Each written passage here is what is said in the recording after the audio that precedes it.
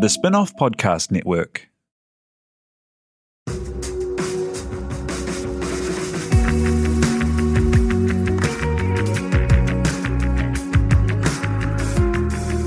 You're listening to Business is Boring, a podcast that reckons it's anything but. Business is Boring is brought to you by SparkLab, offering inspiration and practical advice to help businesses find their edge. To hear more about SparkLab, including details about the latest events, workshops, and business tools, visit sparklab.co.nz. And now, here's your host, Simon Pound. Kia ora koutou katoa. Welcome to Business is Boring. Design disruptor, creative boundary pusher, and cultural provocateur Dr. Leila Ajaralu embodies the innovation that ignites positive change. An award-winning designer, sociologist, and sustainability expert, Ajaralu is internationally recognised as a leading force in the movement for a sustainable and circular future. As a social entrepreneur, she is the founder of the creative agency Disrupt Design and the award-winning experimental knowledge lab, the Unschool of Disruptive Design, and has been named a champion for the Earth by the UN. We're super lucky to get to chat to her in connection to the SparkLab Future State event, and Dr. Leila Ajaralu joins us now via a video call from Melbourne to chat her journey and the change we can make if we design the world the way we want to see it. Tanakwe, thank you for joining us. Thank you for having me. Hey, let's start out with kind of your interest in design. As there's this great idea you share about designing the world the way we want to see it, but you actually went into design and then left at the beginning of your career, right? Yeah. So like any young person, when I was trying to figure out what to do with my life, I weighed up the pros and cons of the kind of career path that I thought that I would have. And design seemed like a really fascinating one. Like it seemed like I wasn't going to be bored, essentially. And at the time, I was really frustrated with how everyday things like remote controls and toothbrushes and things around me were designed. And so it seemed like a great career path to go into product design, which is where you get to redesign the everyday things that fill our lives. And it was during my first couple of years of study that I was exposed to the idea of the Gaia theory, which is a scientific theory that everything in nature is interconnected. And it was during this exposition of the reality of the beautiful kind of complex impacts of our actions that the Gaia theory kind of let me realize that I had a bit of an existential crisis, to be completely honest. And I decided to quit design so that I could go and find a career that would actually enable me to solve the problems that I now knew existed.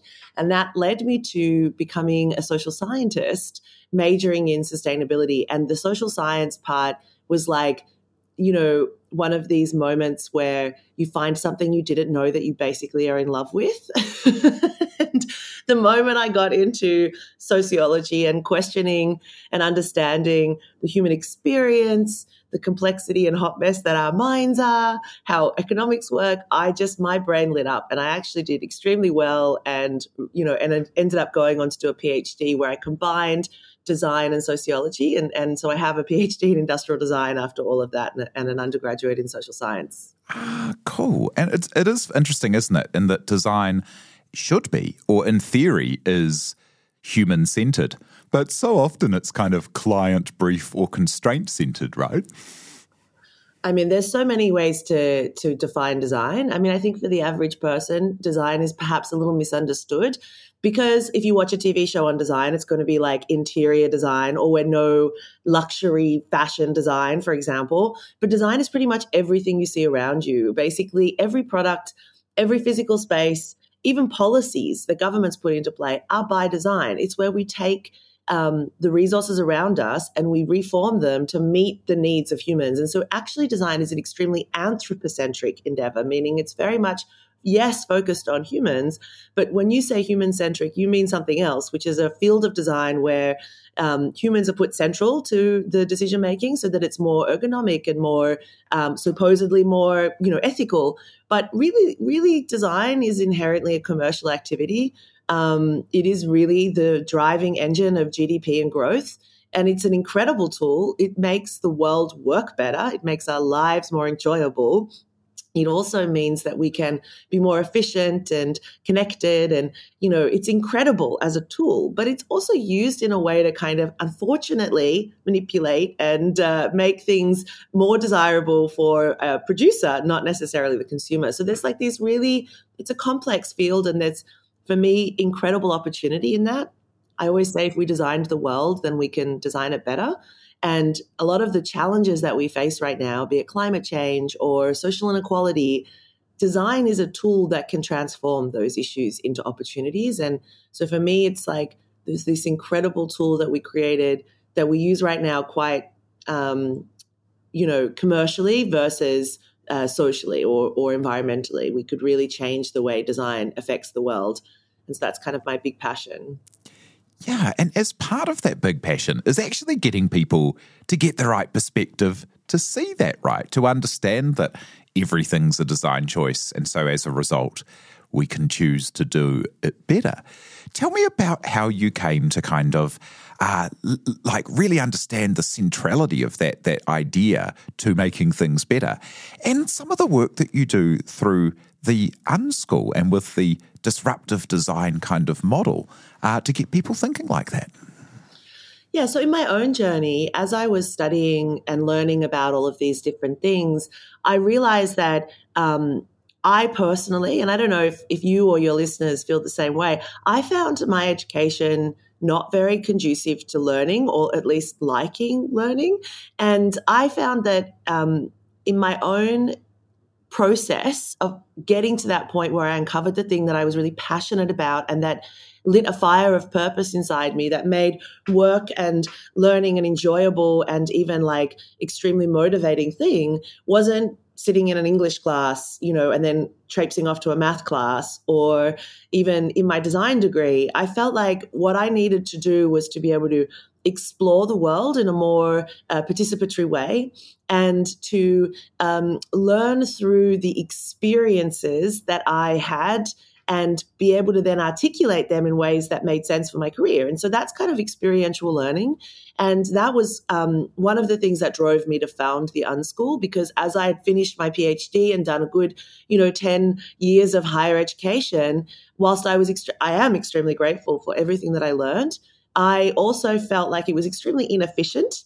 And as a change maker, as somebody who wanted to really sincerely invest my resources into helping change the world, I don't think I learned the tools of doing that, such as agency. Agency is the ability for an individual to see that they have impact and effect on the world around them. And that connects to something called a sphere of influence, which we all have, and we can grow that over time intentionally. And these are all techniques and tools of like the social sciences that if we're given the perspective and agency, we're able to actually wayfind ourselves through the world in a more nuanced and personalized way. And if we can also then tap into the things that give us purpose and that we're passionate about and that are actually going to have value to us, we can then contribute more value to the world around us. So in the Unschool, we have over 100 courses that are from short courses through to full unmasters programs in how to make effective change. And the disruptive design method is an approach to doing that. And it combines 3 parts, mining, landscaping, and building. I used a construction metaphor, so we can all stick with this idea that, if they're going to build a building, we need to have this exoskeleton, the scaffolding that holds up the structure. And then once it's nice and strong, you can take that away and you've got this new, unique physical structure. So the disruptive design method is that scaffolding that forces us to think differently about the problems we're trying to address. And so the first phase is mining, where we dive under the obvious parts of the problem and you really go ferreting for all the bits and pieces that you didn't know. It's this kind of curiosity mindset. It's where we suspend the need to solve, because humans love solving problems. It gives us a neuro boost. It gives us a dopamine hit. But often we try to solve a problem with limited information or certainly limited experiences. And so in the mining phase, we're really deeply trying to understand the nuances of the problem. And we pull these pieces together into the landscaping phase, which is a systems perspective. And it's where it's like, imagine you've collected all these pieces of a jigsaw puzzle and you start to put them together. And then you kind of take this 50,000 foot perspective, the bird's eye view, the one you get from the aeroplane, where suddenly the landscape looks extremely different. And you're not kind of stuck in the one part. You're kind of being able to see the whole thing. And then you can identify areas of intervention. And from that, you can build interventions that affect change. And so this is actually based on a number of really incredible theories such as systems thinking, participatory design and research, and then, of course, following a traditional design process at the end of ideation, iteration, prototyping, and testing. And the whole process you run through multiple times until you get an outcome that's within your resource set, that's within your sphere of influence, that will have a positive impact on the system that you're trying to affect change within.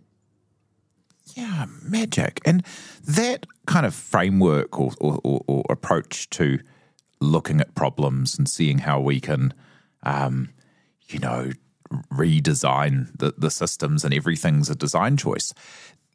Tell me about the journey of like you personally then agitating and helping to advance these ideas in the world and how that's a really big part of it. Because the first thing is to kind of know we can do it, right? Yeah. Well, it's interesting. Like, I think I've just followed my interests, right? And I'm a designer. So design is a tool that helps communicate things in more efficient and effective ways. So we've been able to create lots of really cool tools and resources over the last 20 years of being an entrepreneur in this space. I even at one point became a farmer to learn how nature worked. So because I kind of follow my I would say my own pain points, like I was named Champion of the Earth, as you mentioned, in 2016 by the United Nations Environment Programme, which obviously is an extreme honor. I got it for my work in advancing science and innovation, making it more accessible for sustainability. But I also realized in that moment that I really didn't know how nature worked. It was quite embarrassing. So I was like, oh, this is awkward. I just got this really big award and I knew a lot about social systems. I knew a lot about industrial systems because I'd worked in this field called life cycle assessment. But I actually had grown up in a city. I'd grown like one tomato plant in my life. I really didn't understand nature. And so I used that knowledge gap as a motivator for a pretty big project where I took on an abandoned farm in rural Portugal and I learned how to be an olive farmer. And an organic, small-scale organic agriculture, experimentation. And then I created this thing called a brain spa, which was where you went to have your neurons recharged, not your body. Anyway, thing is that unfortunately that project was a casualty of COVID and no longer do I get to make my own olive oil. But it was a really phenomenal experience. I have no regrets in all the failures that I made, which were a lot. And again, using the disruptive design approach, that's kind of the whole ethos of this is that, like, the world is available for us to explore. It is so complex and so chaotic and so beautiful, but we live in a very kind of rigid, structured perspective because that's what we're taught, right? Like our modern education system is about reductionism. It's about breaking the world down into manageable parts. And that's not necessarily a bad thing. It's just that if we stay stuck in that perspective, we don't get to see the nuances of things going on. And for sure, I learned some of the most magical things deeply participating in nature and being reliant on those systems for my own sustenance, growing all the food and so forth. So I would say, like, the change that I've been able to affect in the world is a byproduct of living this kind of conviction and passion that I have. And I guess that it's like an embodied leadership, for lack of a better term, being able to admit that there's lots of things I don't know, but also then using that as the foundation for inquiry and learning new things. So I don't know, I think it's just a natural byproduct if you're really passionate, and I've got a lot of energy for this stuff. So I think it just happens that you end up having influence on other people. But I really do hope that the kind of influence I have is to give other people agency to make their own change and to not rely on other systems to give you the support that you need to actually be the kind of, change agent in the world around you. Yeah, I love that idea of, to get a gong that's at this global level, like from the United Nations as a champion for the earth, and then to go back and, to those principles that you're talking about, try to make a positive impact of something that's within your sphere and, make the whole world better by making the small bit of it you can control better, which is such a lovely idea. I wouldn't say control, but you can participate because, humans like to control the world, but we don't. We actually are very much in a dynamic, interdependent relationship with the world around us. And as climate change is presenting, we're in control of nothing. It's really got got the final say on us.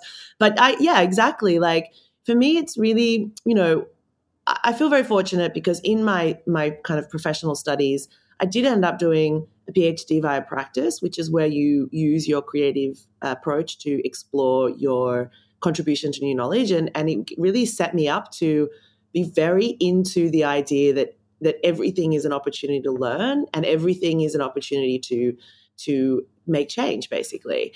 And so that kind of has meant that every time I personally encounter some challenge or issue that is either personal or professionally giving me some complexity, that really drives me to then find a creative way of learning through that. And that is why I think my career has taken so many twists and turns. And, we have the Unschool. We have also now this new platform called Swivel Skills, which is a corporate sustainability training platform, which is hilarious because Unschools is like this disruptive, provocative, like cheeky place where professionals go to learn how to engage with a positively disruptive approach to their career.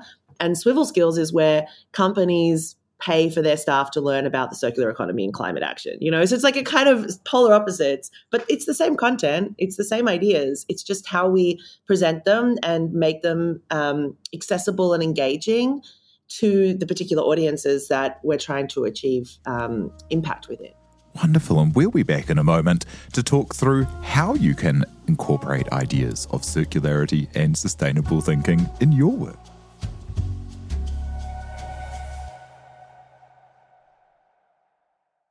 Spark is proud to partner with the Sustainable Business Network and the Climate Action Toolbox. The free Climate Action Toolbox can provide you with simple step-by-step guides to measure and reduce your emissions. Help lead the way to a low-carbon future for New Zealand. Visit sparklab.co.nz/sustainability to find out more.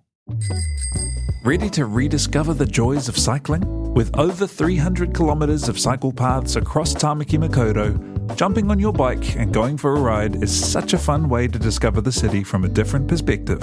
Cycling is getting more and more popular across Auckland, so now's a great time to join the hype and give cycling a go. Head to at.govt/cycling to find your nearest cycleway today.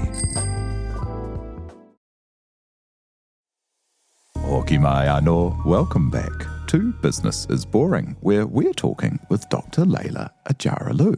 Hey, so tell us about some of these ideas. If anyone listening would like to get like a really, deep and good look at these ideas, there's a couple of fantastic videos online, a TED Talk and also a great talk that you did in Sweden, was it? Oh yeah, I talk everywhere. Yeah. And like there were some really cool ideas around the things that we value as people versus the things that we should value. And I just wondered if we might just start this part by jumping into that idea about why we should, and of course it makes so much sense, but why we should be valuing bees a lot more than we value diamonds. Right. So, you said people, actually, it's interesting. You made a comment where you said something like what we as people value. And I think that we have to see ourselves as agents of this system that's kind of curated or constructed, certainly in kind of the modern Western world, where we value consumerism. We value the ability to make money and then trade that money for goods that meet our needs, that make our lives more enjoyable. And that system is inherently unsustainable. It's not to say that we can't have our needs met, but it's definitely that we don't value the systems that sustain life or that even give us the resources to make the goods and services. So as it stands right now, all of nature is not valued by our economic system. GDP does not account for any of the natural services that are provided by nature. So if you have a tree is basically invisible according to our current economic model until it's chopped down and turned into chopsticks. Only then does it have any value, in inverted commas. So what we've done is we've created a system where the very fundamental things that sustain life, that sustain the economy, are not valued and they're seen as infinite.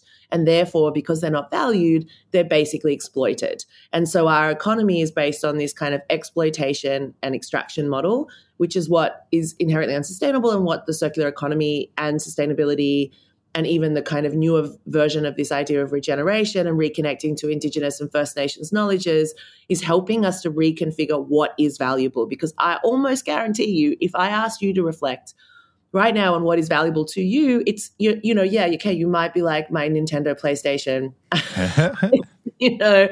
but I would also say, your family, your friends, your pets, your something that's sentimental because somebody gave it to you that maybe is not in your life anymore. And certainly I think you would value nature. If you had a choice of having no nature at all or living in, some sort of scenario where there are trees and birds and you are actually participating in the kind of systems that do give us so much benefit as humans, then you would. And so there's this kind of misalignment. And so your question is referring to a funny TEDx talk I did where, a long time ago, like 500 years ago in England, pineapples were worth $10,000. And that's because at the time, pineapples were from tropical countries that, the Brits were off colonizing, and they were so rare, like they couldn't grow them in England. And they were the most sweetest thing in nature that they could have. And so people would literally hire pineapples and take them to parties to show their wealth. They would carry around pineapples. And to this day, if you're ever in England, you will notice some buildings have pineapples on them, and even some parts of London where they have like those, what are they called? The manholes that they go into the ground, like the metal ones, they have pineapples on them. So it's a very hilarious story where this perceivably now invaluable thing, pineapples, were more valuable than diamonds and jewels, because diamond and jewels, they'd already figured out how to conquer them, but they couldn't figure out how to grow pineapples. And so your question about bees is that like bees literally provide all of the kind of pollination to enable half of our food systems that we rely on to exist. And obviously there's all of these threats to bee populations, and that is therefore like eroding our future sustainability from a food perspective. Yet we value diamonds, which are not valuable because we can manufacture them, and the only value is really attributed to the social value that we prescribe to them. And if you want to like do a fun research, you can go and look at the history of De Beers and the company and how it kind of manipulated the idea of the value of diamonds by controlling the market. So we have this false value for things that are really actually abundant because, now they can make diamonds out of carbon. And yet we don't value bees. Bees are not valued in our economic system. So this kind of misalignment of value means that ultimately, as a society, we have constructed a reality that is really false. And it's not to say that diamonds aren't, pretty things that people should perhaps enjoy if they're created ethically. It's more to say that we need to realign our value set if we are going to be able to live sustainably on this beautiful planet into the future. You mentioned pineapples there as part of that, and they're a great metaphor for the way that the current system does take things from being valuable and rare to being commonplace and standard, in that the external cost of that is Costa Rica has all kinds of environmental and social issues related to the way that pineapples are farmed as a monocrop. They're using extraordinarily appalling chemicals and practices that we completely ignore so they can be, $3 a tin at the grocery store. And then everyone can argue over whether or not they should be on pizzas. Yeah, and we've just externalized and ignored all this awfulness that's taken this thing that was rare and difficult to produce to make it ubiquitous. You say externalize, and that's actually the term. I didn't mention it, but it's called externalities. It's the economic term to define how we don't value the true cost of things. So nearly all of the negative impacts of our economy are externalized. They're not accounted for. So, for example, right now, if there's an oil spill, the impact of the oil spill is only accounted for in regards to the economic activity that's produced from people having to clean it up. So we don't account for the environmental damage that the oil spill created. We only measure in GDP terms the people who go, the chemicals used, the people employed in cleaning the oil spill. And so actually GDP goes up in times of war because the more guns, the more caskets, the more it's like, it's so perverse, because even the person who created it, Simon Kuznets, who came up with the concept of GDP, he even said it is a terrible tool to measure the welfare of our communities, because we do not account for externalities. So, we really have a system of measuring success that is blind to the things that cause us a lot of harm, and also ignorant to the systems that sustain life on this earth. How do we go about redesigning? So what are some practical things people can kind of like take from here? I mean, they can visit the Unschool and get involved in those programs. But what are some practical ways, back to those mental models we were talking about at the beginning, how do we go about noticing the way things are set up is a design choice and, maintaining things the way they are is a design choice, and then go, hey, so we actually have the choice to change up the way these systems work? Yeah, so one of the key tools to kind of starting a process of transformation is to understand the systems that you're existing within. And, there's this body of work called systems thinking. I've written extensively about it freely on Medium, which explains kind of how to do it. But ultimately, systems thinking is about starting with the whole before the parts and understanding the relationships between the obvious parts of the system rather than focusing on what we call the tip of the iceberg. And so it's very important that we start with that full picture perspective. And then we start to explore the ways in which we're contributing to inequitable or unsustainable systems and how we can then contribute to redesigning that. So there's some super simple tools that people can use. There's one called life cycle assessment, which is used, or life cycle thinking, used to assess the environmental impacts of a product. I actually have a free redesign toolkit where you can essentially go through the 7 stages of redesigning a product or service to fit within the circular economy. And essentially there's also there's a lot of practical everyday tools or tips that you could use, like divesting from banks or service providers that are contributing to climate change, which is pretty simple. Just find an ethical bank for your company or for your own personal savings. There's many out there. And these kinds of actions, whilst they might seem small or insignificant, they add up. And one thing I've learned, and I'm sure all the business people listening know, is that decisions are made in business based on the accumulative action of individuals. So the data, the big data of all the different things people are doing, those trends, are what then determine what products and services are made available on the marketplace. So our individual actions do have an effect, especially when we're able to encourage other people to consider them as well.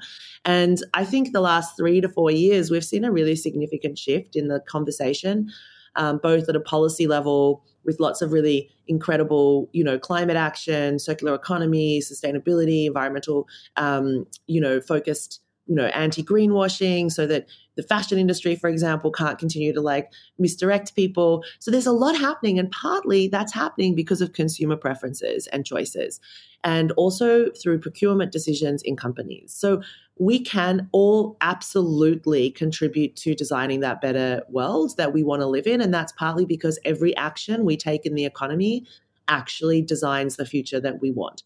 So everything we buy, everything we click on, all of the choices that we make do have an impact. And that's not to say then you need to radically change your life tomorrow and kind of live in a sense of guilt and shame by any means. It's not really productive. What is productive is finding the areas of influence that you have and taking steps towards continual improvement.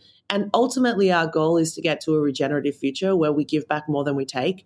But in the process of getting there, we all have to go through a series of, questions, unlearning, and really changing the way we do business, because business is one of the driving engines of everything we've talked about. And it's one of the coolest tools that we have to actually change supply chains, to have a positive impact on the planet, both is in the sense of how biodiversity is affected through the materials you're using, or how much you contribute to climate change through the suppliers you're engaging with. So it's really a case of getting started. And if you're already on the journey, amazing. This is a process of continual transformation. We're learning as we go, and we're sharing ideas and experiences to help us get to that better outcome.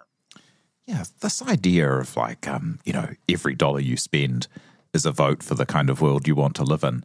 And everything you choose to read and support helps to shape the way the world is a really interesting thing. And I've seen you talk about the way that it's not to say that, hey, being in a consumerist system is great, and so just, choosing the things you buy is going to be the end result. It's about kind of creating that momentum for change and show that change is possible to then be able to create more change. Is that a fair way to sum up that kind of idea?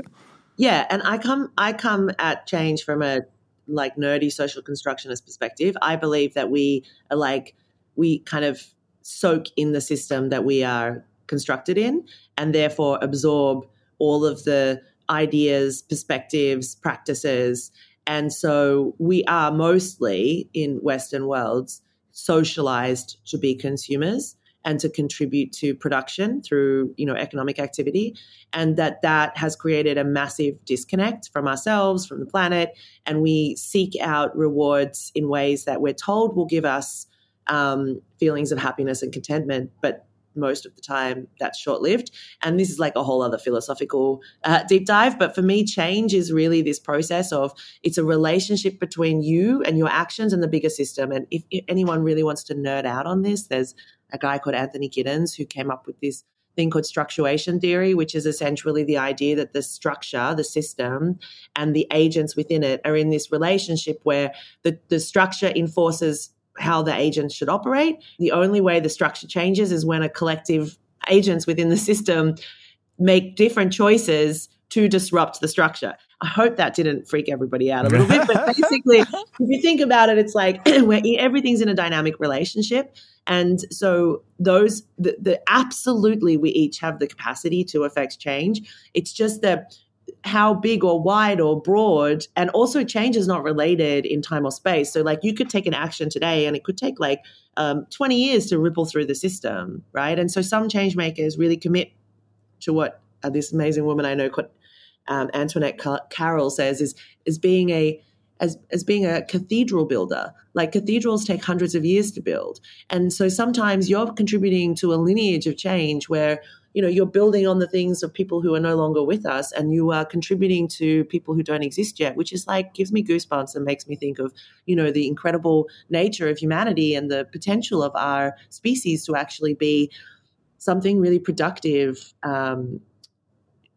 in relation to this planet, the only known life-sustaining planet in the universe. Yeah, well, I absolutely love that. And I think, it's so easy to be overwhelmed because of the awfulness in the world and because of climate concerns and anxiety and because of X, and X. But unless you feel you can make a change, people become hopeless or people don't have that agency. And so I love this idea of, creating feelings and understanding the agency that people have. Yeah, I think what's really important is to remember that hope is the one thing that a depressed system wants you to not have. So however you can find it and treasure it, you will always then have the power to overcome the challenges, because hope is really not just hope, but joy as well. We really do have an incredible opportunity here. As I said, we're on literally the only known life-sustaining planet in the entire universe. It's magic that this exists. It's magic that we're here. And yes, there's travesty and there's war and there's famine and there's a climate crisis. And there are many things to think make the world a terrible place. But equally, there is butterflies and dolphins. And there are moments of pure joy and human connection. And there is equally as much mystery and magic in this beautiful world that there is tragedy and trauma. And we need to really hold those two things in perspective and be realistic about the challenges in front of us, but also make sure that we're holding on to the potential for us to overcome them. Because you know what? All of human history we've overcome a lot of challenges. And this is just another one of those inflection points or moments in time where it depends on how many of us commit to actually rising above the inertia and actually contributing to the kinds of world that we could potentially all enter into. Yeah, I love it. And as a kind of final thought, your work has been incredibly influential.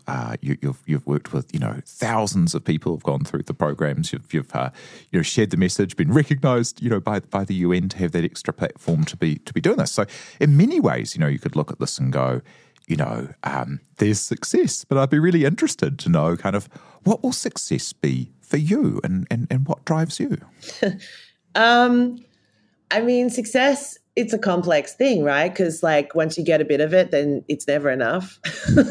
It's like, I could do more things.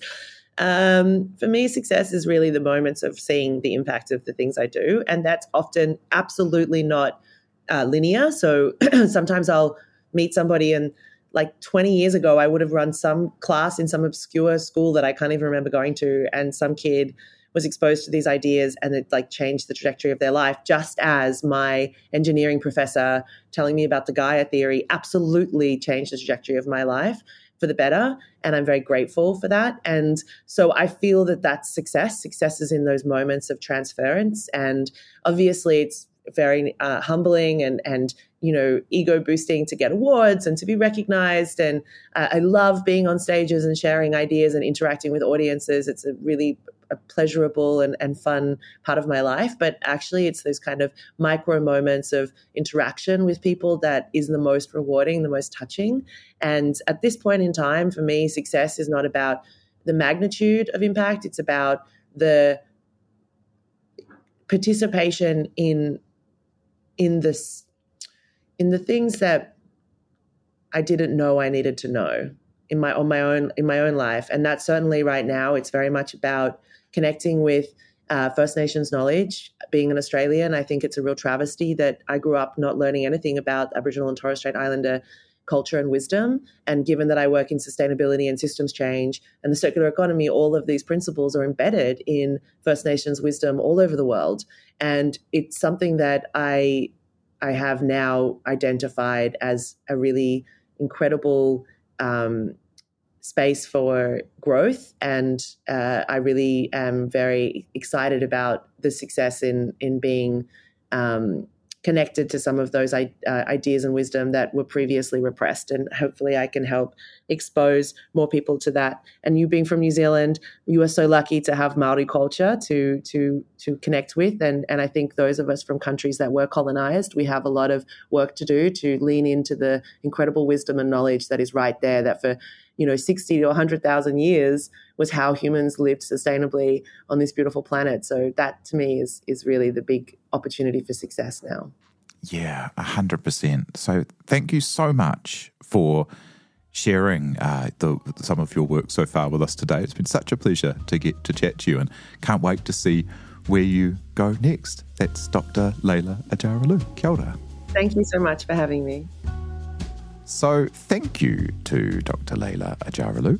Thank you to you for listening and for everyone who helps make this happen, like our producer, Samuel Robinson. Do follow Business is Boring wherever you get your podcasts and be sure to rate and leave a review if you like what we do. E noho rā. From the Spin-Off Podcast Network, that was Business is Boring, brought to you by SparkLab. Make sure you're following Business is Boring wherever you get your podcasts. And for more information on SparkLab, visit sparklab.co.nz. Are you making the most of your KiwiSaver investment? Generate is an award-winning KiwiSaver provider with a track record of strong long-term performance. Making a smart decision now could add tens of thousands of dollars by the time you reach retirement. Book a no-obligation chat with a Generate KiwiSaver advisor today at generatekiwisaver.co.nz/getadvice. A copy of the product disclosure statement is available at generatekiwisaver.co.nz. The issuer of the scheme is Generate Investment Management Limited, and of course, past performance does not guarantee future returns. The Spin-Off Podcast Network.